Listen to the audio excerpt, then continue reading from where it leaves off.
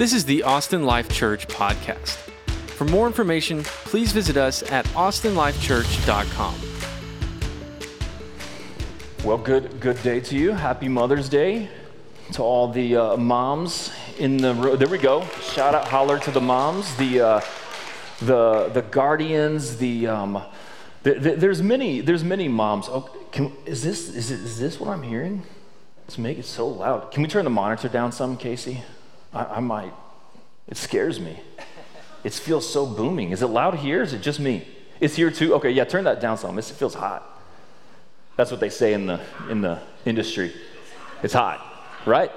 Mike's hot. Still hot. I don't know. Just keep going. Let's keep going. Anyways, happy Mother's Day. I know for many of us, Mother's Day, Father's Day, days like this can be exciting and joyous. It can also be hard. You know, for many, we've lost moms in the past. For many, you've wanted to be a mom, and God hasn't given you that yet. For many, you've lost children in the womb or shortly after even. So really, I know that it spans just a wide spectrum. And one of the things we talked about as a staff really this week of how to honor mothers, and it was just to reflect on the role that women have played as a whole in our lives. Right, that when God created Adam and Eve, and he took part of Adam and created Eve, and the point of that in putting them together is that Adam is incomplete without the woman. Right? That there's no like, oh, men are above and women are on a lower level. No. Without women, men are incomplete. They complete each other. They come together, that you need both male and female to operate as God designed us, right? And that it's women who have really also played such a huge and equal part as men. It's no different. And so we want to honor and respect and value the role that women have played. You know, Stephen sent an email out of the value of Timothy's mother and grandmother. That when Timothy is spoken of the Bible, right, he says, man, we praise God for Lois and your grandma. I don't remember their names, but, you know, what's that? You don't have it? Oh, I thought you had it for me. Man. You know, and so it's just like the role that Timothy's mom and grandma played and who he was. Right, and for so many of us, we'd be incomplete without the role of moms and grandmas, and not even just biological, but figurative and second moms, right? And this person became a mom to me or was a grandma to me, right? All of the role of women in our lives, and I just want to value you as women here, and thank you for what you've done to complete the picture that God designed. Like it's so much value there. Eunice, thank you, Charlie. Lois and Eunice, right? Great. Which one was the grandma? Lois. So Timothy's grandma Lois and mother Eunice played a huge role in who he is. And no, I appreciate that. Thank you. So anyways, we want to thank you and honor you not only as moms or maybe one day moms or your moms, but just as women in the role that you have played in this church and in all of our own growth. You've played a huge role. And so thank you so much for that. We appreciate you. Here's to the moms and the ladies in our lives. Well done. Thank you. All right, so we're going to be in Mark chapter 12 today. We'll also jump around a little bit, hit a little bit of Matthew, some Philippians, maybe some of John. We're going to be bouncing around a little bit. So in all aspects of life, you either are or you've had in your life different leaders. At work, right? You may be in the leadership role, or you've got someone that you report to that is your boss that is leading the charge, so to say. School, right? You've got leaders, teams, you've got leaders at home, right? You've got leaders in different roles in different ways, right? We've got leaders everywhere. And I think in different ways, we're all wired to lead in certain capacities in certain environments. Other ways we're called to follow, right? We're called to follow the lead of some. One role is not more important than another. It's just a different role, right? It's just a different aspect of the team, of the group, right? But we all have different leaders in our lives, and we've all probably encountered some not so great leaders. You know, we've probably all encountered some leaders that when you look back, you're thinking, oh man, That was rough. You know? And it's not just in, you know, the secular environment in the corporate office or the government or the, you know, or on a team, right? Within the church, right? There's leaders within the church. And unfortunately, we've seen just as many bad leaders within the church as anywhere else. And I could almost argue, right, that there's more damage done from a bad leader within the church, right? That's where you should find safety. You should find good leadership. And yet we've all heard stories of and probably encountered some leaders that have done more harm than good. I think of, if you haven't watched, I think it was a Netflix show on David Koresh, the Branch Davidians down in Waco, right? We won't say anything about Waco here. Any Baylor fans? I don't think there's any Baylor. I don't know, right? Don't worry about that. Right, but David Koresh, this charismatic, kind of wooing leader that gathered a crowd and then held tightly to his interpretation of the scripture. And in order for you to be a part, like it was his way or no way. You know, in his leadership, I mean, he was definitely a leader, but he also led into a government siege, a federal siege where 4 people lost their lives, right? Not a great leader. But then there's, I think of other just leaders throughout the church that have, you know, in an effort to maintain their church or their status, right, have covered up abuse, right, financial scandal, sexual and child abuse. Right, they've just tried to manage it over here so that their church or their organization didn't really take the blow. Man, it's just done deep damage and wounds. When I think of some professors that I had that advised women in abusive relationships to stay put. Right, those are the places where we're expecting to go and find a safe leader, someone who's going to look out for our good and not just really their interest or their organization or their leadership. But in the church, man, we've seen it historically. And I think today we live in a day where, if it's not already, we're almost there, of a post-Christian country, meaning that most everybody in America has tasted or heard or know about Jesus, and man, that we're on the backside of it. They're like, I don't want that anymore. I'm good. And a lot of the reason that I think people walk away from Jesus is not so much of Jesus, but because of the people that claim to follow Jesus that look nothing like him. The leaders that claim to point people to Jesus, but really they're just pointing people to themselves.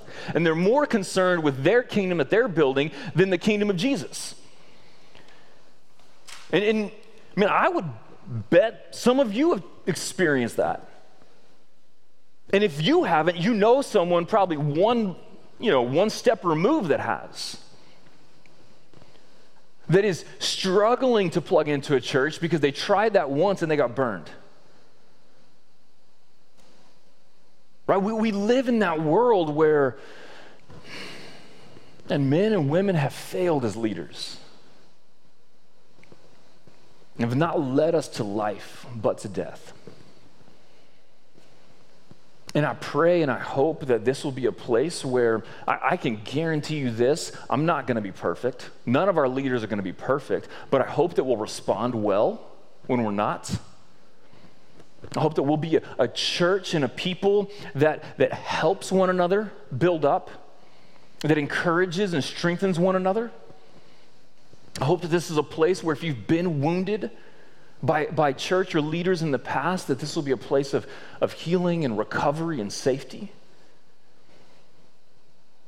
I hope that this is a place of truth that holds on to the words of God and not to the words of someone who's preaching or speaking.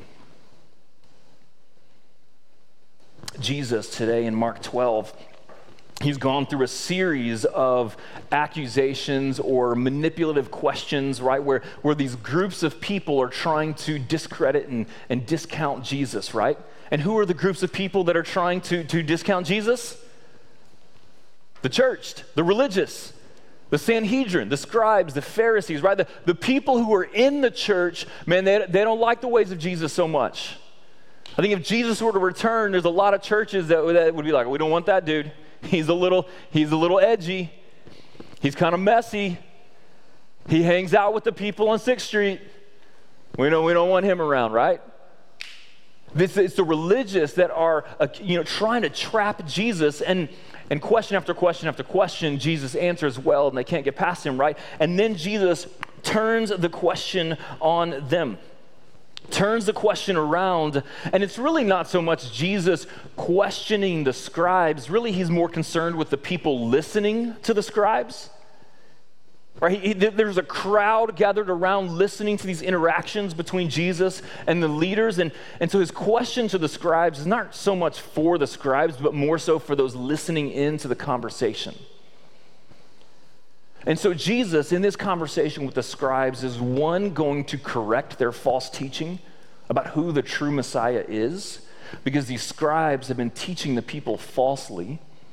And then two, he's going to caution those listeners to be aware of selfish and prideful leaders, to be aware of people who are leading them away from truth rather than into truth. And so before we start in Mark 12, if you want to mark it with your finger or stick a pin in there or something, we're going to turn over to Matthew 22 real quick, because Matthew records the same interaction, but gives us two more verses that Mark doesn't record, which I for one, think is fantastic. I love that you're going to find a lot of similarities and overlap between the authors, Matthew, Mark, Luke, and John, but you're not going to find identical, which is great because they're different people, right? If four of us were to all observe, the same event and then went and wrote about it, you would have very similar writings, but four unique writings. Right? You're not going to have word for word for word. That's called plagiarism. That gets you an F. Right? So you don't get that in Matthew, Mark, Luke, and John. You get a ton of overlap and similarity, but you get differences, which I think supports the validity of Scripture. I think it gives us some more credence. So Matthew, in chapter 22, starting in verse 41, Matthew records it starting here.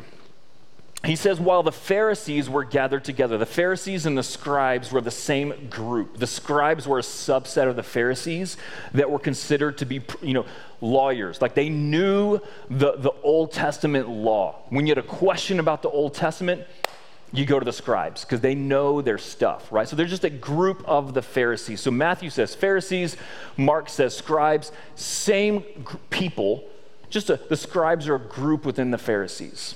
And so you've got Matthew. So he says, while the Pharisees were gathered, Jesus asked them a question. He said, what do you think about the Christ? Whose son is he? So let's stop right there real quick. When Jesus asks whose son is the Christ, the word Christ means anointed one, the promised Messiah. The word Christ is not Jesus' last name. Right, so it's not first name Jesus, last name Christ, right? It's first name Jesus, the Christ, the anointed one, the Messiah. Christ could be used for anyone that they thought was the anointed Messiah. So when we say Jesus Christ, we are saying Jesus is the anointed Messiah. So when he asks the question, he's asking, generally speaking, who do you believe the Christ? Who is he the son of, right? The Messiah, the coming Messiah that they all believed was coming, the one that would come and rescue them. Whose son is he? Whose son is the Christ? And they answered to him, the son of David. The scribes and the Pharisees, they believed that the coming Messiah, the Christ, was of the human lineage of King David. They get this from 2 Samuel 7, where God promises David, hey, there will be a son that will rule on your throne forever, that his kingdom will never end. That comes from 2 Samuel 7. And so they say, well, the Christ is the son of David. That's what the Old Testament tells us. He's the human son of David. Emphasis on the word human. The scribes and Pharisees, they are right. The Messiah is of the line of David. He is of the human lineage of David, but the scribes believe that the Messiah is only human. And that's where they disagree with Jesus. Because Jesus is of the lineage of David, but Jesus claims to be the Son of God. Jesus claims to be divine. Human of the line of David, but also divine, Son of the Heavenly Father. And this is why they reject Jesus. They believe Jesus is claiming to be God, which he is, and they don't believe the Messiah is anything more than human.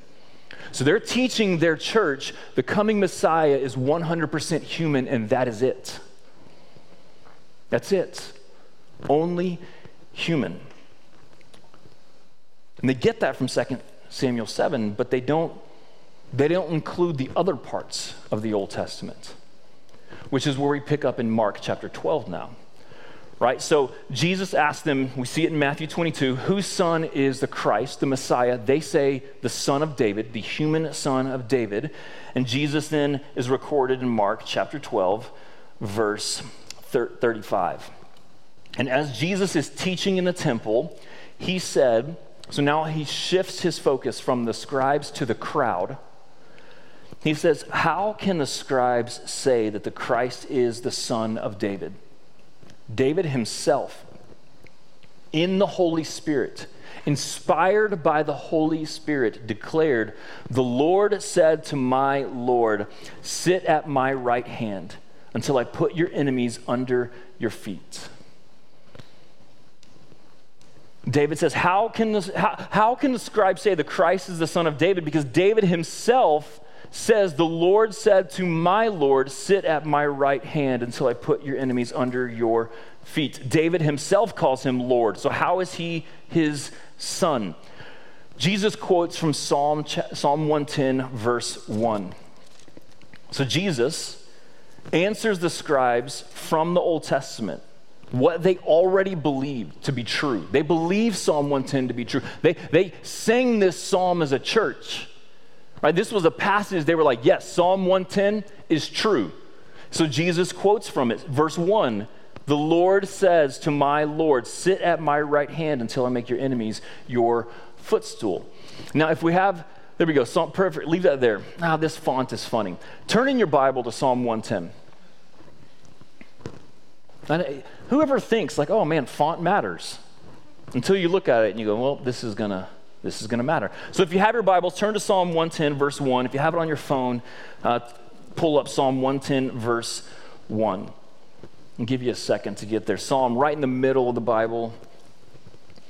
Again, if you have it on your phone, Psalm 110, verse 1. This is where Jesus is quoting to these scribes. From the parts of the Bible that they say, yes, this is true, Jesus is like, okay, let's talk about it, right? Psalm 110, verse 1. The Lord says to my Lord, the first word Lord there, if you're not looking at this font, is all caps, right? The second word Lord is capital L, lowercase O-R-D.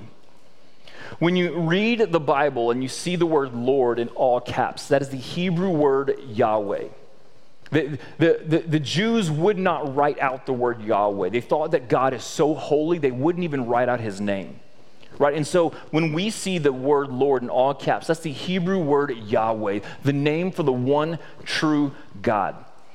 And so David says, Yahweh says to my Lord. The second word Lord with a capital L, but lowercase O-R-D, is the Hebrew word Adonai. It means master. The one that I submit to, my Lord, the one that I revere and honor and submit my life to. So David is saying, Yahweh says to my Adonai, to my Lord, sit at my right hand until I make your enemies your footstool. So who is David's Lord? Who is David's Adonai? Well, the only way a king, Yahweh, would say, sit at my right hand, is if the one sitting at his right hand was of equal family, A king says to his son, sit at my right hand, rule next to me. You are a part of my lineage. You are a part of my royalty.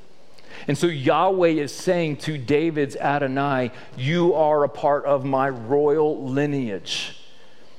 What every Jew knew and what everyone in this context knew is that this is a verse of Yahweh speaking to the Messiah. Sit at my right hand and rule until I place your enemies under your feet.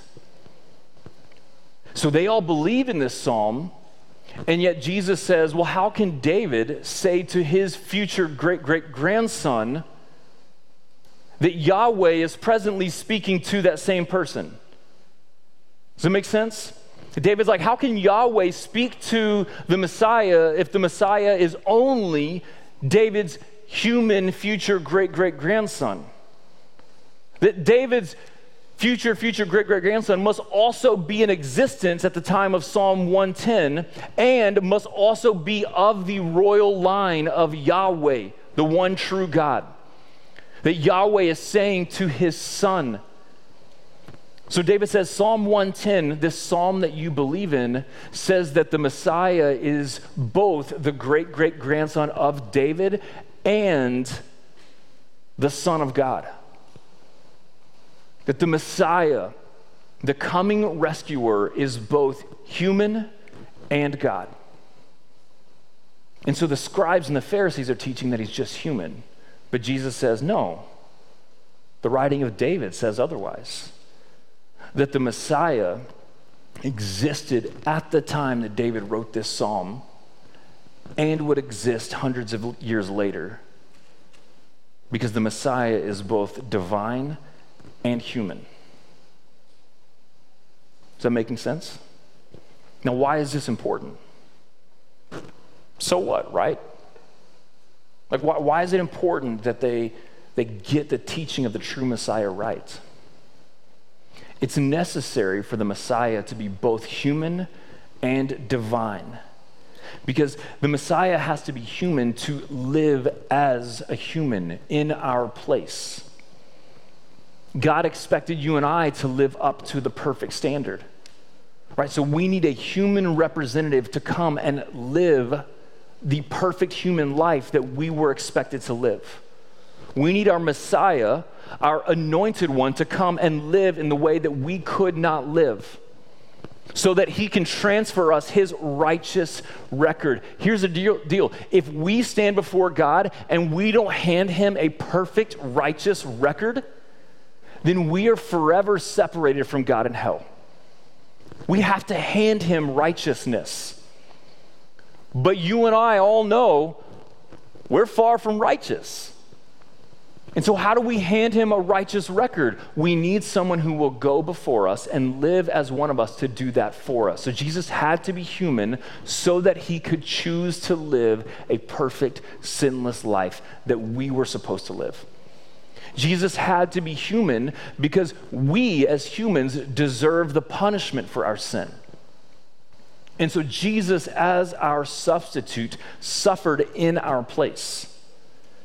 Right? We needed Jesus to be human so that he could suffer for the punishment that we as humans deserve for our rebellion against God. But Jesus also had to be divine. He had to be God so that he could have the power to overcome the sin that you and I couldn't overcome, to overcome the death that you and I couldn't overcome, and so that by the power of him as God, he could rise from the dead and lead us into eternal life. If he's just a man, when he dies for us, he stays dead. And our hope is done. If he's just divine, then he never lives in our place. He was always at another level. He couldn't sin. Jesus as human could sin. But he lived perfectly in our lives. Jesus as divine is able to give us a righteous record and eternal life. If Jesus is not both human and divine, you and I have no hope for this to be true. Why would the life and death of someone who lived 2,000 years ago have any effect on us? Just stick it in the history book. There's a person who lived once, did some stuff, doesn't really affect me today. But if he is divine, his life, death, and resurrection that occurred 2,000 years ago still applies to us today. Because as God himself, he is still alive and ruling today. So it's essential that we understand the true Messiah is both human and divine. Our salvation depends on it. Our hope for eternity depends on it. These scribes were teaching that Jesus was only human, that he was only going to come to lead an earthly revolution. Well, again, we're on the outside looking in of that. We have no hope today if he's only human. But praise be to God that Jesus, both human and divine, lived, died, and rose in order to give us a new relationship with God himself. So Jesus corrects this false teaching. It's important for us to understand truth. It's important for us to understand the full picture. If we just read 2 Samuel 7, yeah, Jesus is just human. We have to read the whole context of the scripture. It's important for our leaders to know truth. But the problem for the scribes today is not that they got it wrong. The problem for the scribes is that they were unwilling to admit that they got it wrong and to grow and change. Every human leader is going to get something wrong. We're all going to mess up. Every preacher is going to get up at some point and teach something, and then, I don't know, a year or two later go, can we please erase that from the internet? Can we please not ever let that see the light of day again? Right? That's going to happen. What their problem is not that they made a mistake, it's that they dug their heels in with their mistake and refused to admit that they got it wrong and grow and be transformed. It's the pride of these leaders that is what is leading people ultimately to harm. Jesus knows they're going to make mistakes, but he's expecting that they'll respond well when they make those mistakes. They refuse to humble themselves. And so Jesus is looking at these leaders and he's saying, beware of these selfish and prideful leaders because they will lead you to destruction. Which is where he goes next. He goes next in verse 38 through 40. He says, beware of the scribes who like to walk around in long robes and like greetings in the marketplaces and have the best seats in the synagogues and the places of honor at feasts, who devour widows' houses and for a pretense make long prayers. They will receive their greater condemnation. Jesus, he says, first he corrects their false teaching.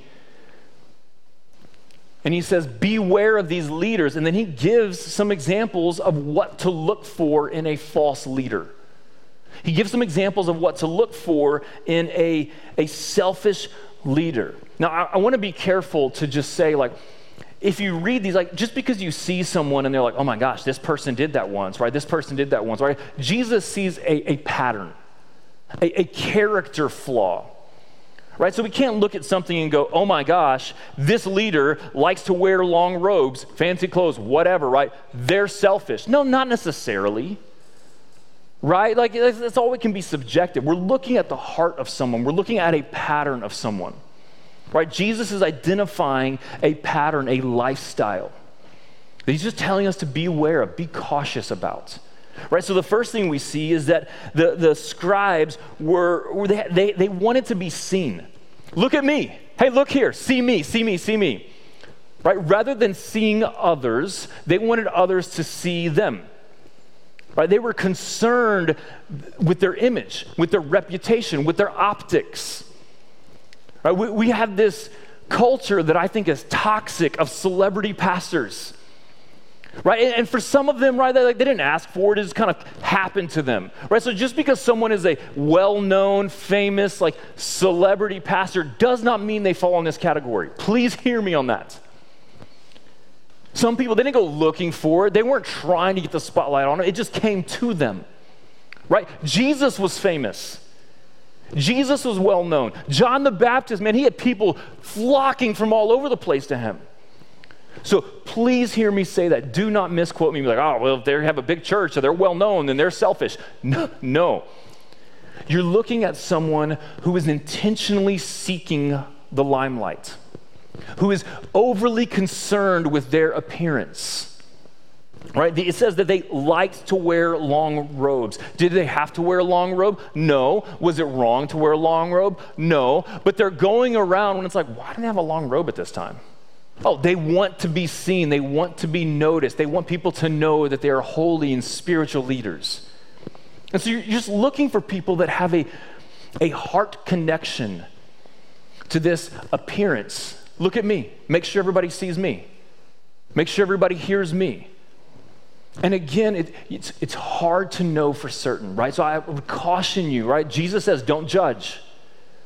Right? We're trying to engage and understand people's hearts. Where's their heart in this?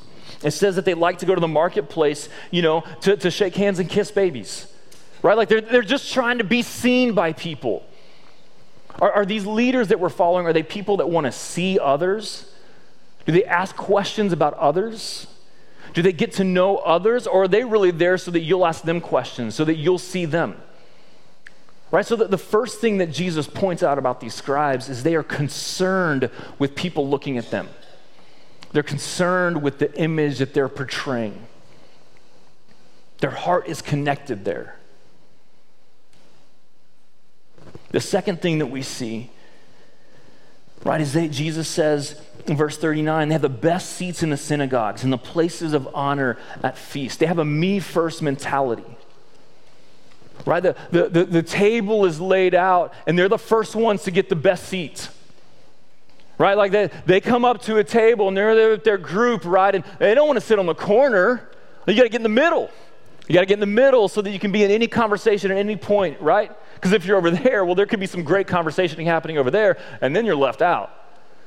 And so they're like working their way into the middle, right? It's a buffet.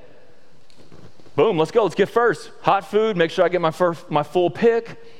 Right, they're positioning and lobbying for the best seats because they're thinking of themselves first. They've risen to this entitled rank. They didn't have cars back then, but if they did, they'd be like, I got shotgun. Like, give me the leg room, the air conditioner, right? Like, they're just, and again, that's not bad. That's not wrong. It's not bad to sit in the middle of the table. Like, don't go out to eat with friends and be like, no, you sit in the middle. No, you sit in the middle. No, you sit in the middle, right? Someone just sit in the middle at some point. But it's that question of, right, like, do we notice in leaders that they're continually seeking to be in the best spot? Right? They're continually seeking to have the best seat. They're continually seeking to be first, to get first pick, first choice. Are they willing to let others go first? Are they willing to let everybody else go through the buffet line, and they may end up with nothing? Right? So we're watching for these leaders that have a me first heart. Because if they've got a me first heart, that means that they're not thinking of you first. Or they're not thinking of God's glory first, or the good of those around them. They're thinking of themselves first. And so Jesus is saying, just beware. Beware of these leaders, right, that are selfishly bent. Look at me. See me. Yeah, I'll sign your Bible. I swear, if I ever do that, you have every right to just punch me in the face right then and there. Just be like, no, sir. Give me the best spot. Me first. Take care of me first. The last thing Jesus says, they devour widows' houses and for a pretense make long prayers. They're interested in their gain above the gain of others. It was common practice that the religious leaders, the scribes and the Pharisees, would go visit the homes of widows. And they would perform these elaborate prayers, right? Meant to build a trust and a vulnerability. And then they would advise the widows on how they should handle their estates. And it just so happened that these widows should give a lot of their estate to the church, to the temple, because that's what would honor God. And then it just so happened that these Pharisees and scribes, that works. These Pharisees and scribes would benefit from the elaborate gifts that these widows were giving to the temple. They were thinking of their gain first. They were looking at financial situations and thinking, okay, how can I get mine first? How can I make sure that this is coming to me first? They're literally devouring widows' estates and livelihoods under the pretense and guise of this is honoring to God. Now again, let me caution you to not see a leader, not see someone successful, not see, man, some leader rolls in a new car. Oh my gosh, they're devouring widows' houses. No, they bought a car. Let's not jump to conclusions and see a leader in a religious, section or a job or wherever and just be like, oh my gosh, they're selfish, obviously, clearly, because they have more than me. Right? That's absurd. Like we're now playing God and judging people's hearts, looking down on them like, well, this is how you should spend your money, especially if you're of the cloth in the clergy, you should be poor. Right? Like that's a toxic mentality that has plagued people. And it's no good for anybody. All right, we're looking for patterns of self-driven, self-motivated, me first, look at me, my gain leaders. And they're there. There's plenty of them.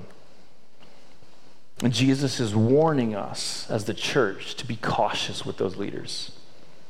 If you start to see a pattern of it, just be cautious. Be careful. Our request as leaders of the church, help us to not be these people.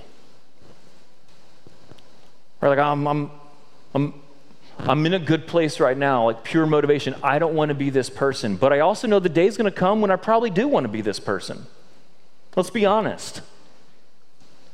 And so I'm just asking for your help to, even selfishly, don't let me be this person. Like walk with me, and if you see me getting out of line, gently and lovingly bring me back. Because I'm going to make mistakes too. But I believe that we're meant as one family and one body to grow together. So just as it's my job to help one another grow towards Christ, it's your job to help me. Right? And Charlie, and Mike, and our elders, Adam, and Brandon, and Steve, right? Help us not be these people. Let's do that together, if we can. So what kind of leader are we looking to follow? And we can just look on the other side of the page, right? We're looking for a leader that holds tightly to truth, that is willing to submit to the truth, even when it means they have to stand up and say, I was wrong. That's a great leader to follow. Someone who can say, I was wrong. Fantastic leader to follow. In a job, in a school, on a team, in a home, in a church. All right, we want to look for someone that cares more about truth than being right. We want to look for someone that has no interest in, hey, look at me. Let me make sure I get in the spotlight. Let me make sure that my name is attached to this. Right? We want to look for someone who's willing to take the back seat. Look for a leader who's willing to be a servant. Look for a leader who's willing to eat last. I think that's a book title, actually. Completely secular business book title, right? So this transcends just the church. But it certainly should be the case in the church. I'm going to look for a leader that seeks the gain of others over the gain of themselves. That doesn't mean that they have to neglect themselves or their family, but they're looking outward first rather than inward. The greatest leader we see of this is Jesus. Right? Y'all saw that coming. The greatest leader who's modeled this is the person of Jesus, who in John chapter 12 said that he only speaks what he hears from the Father. He doesn't say anything unless it's truth from the Father. Then in Isaiah 53, it says that there was nothing attractive about his appearance, desirable, right? He wasn't concerned with having the nicest robes or having the cleanest cut, or he wasn't concerned with this world and the material possessions of this world. Jesus, who in Philippians 2 says that he willingly laid down his rights as King of heaven to come and do what? Serve us in the dirt. John 13, where he literally bent down to wash the crap off of people's feet, literally. He willingly took that position as a servant who gave himself up for our gain. He said, no one takes my life, but I lay my life down. He gave himself up in love so that we could be the recipients. We could benefit. Jesus is the greatest leader. In your leadership, which I believe you all have an avenue of leadership in some place or another, and next month it might be different, or next year it might look different, but whether you're a leader now or you're a leader in the future, in your leadership, this is the leadership you want to follow. This is the model you want to follow. And when we are in the time of following others, these are the people we want to follow. These are the women we want to follow, the men that we want to follow. Hold tightly to truth, even if they have to admit wrong. Are not looking to be second. They're looking to be last. Certainly not looking to be first. They're not interested in their gain over yours. That's the kind of leader that Jesus is, invites us to be, and encourages us to follow.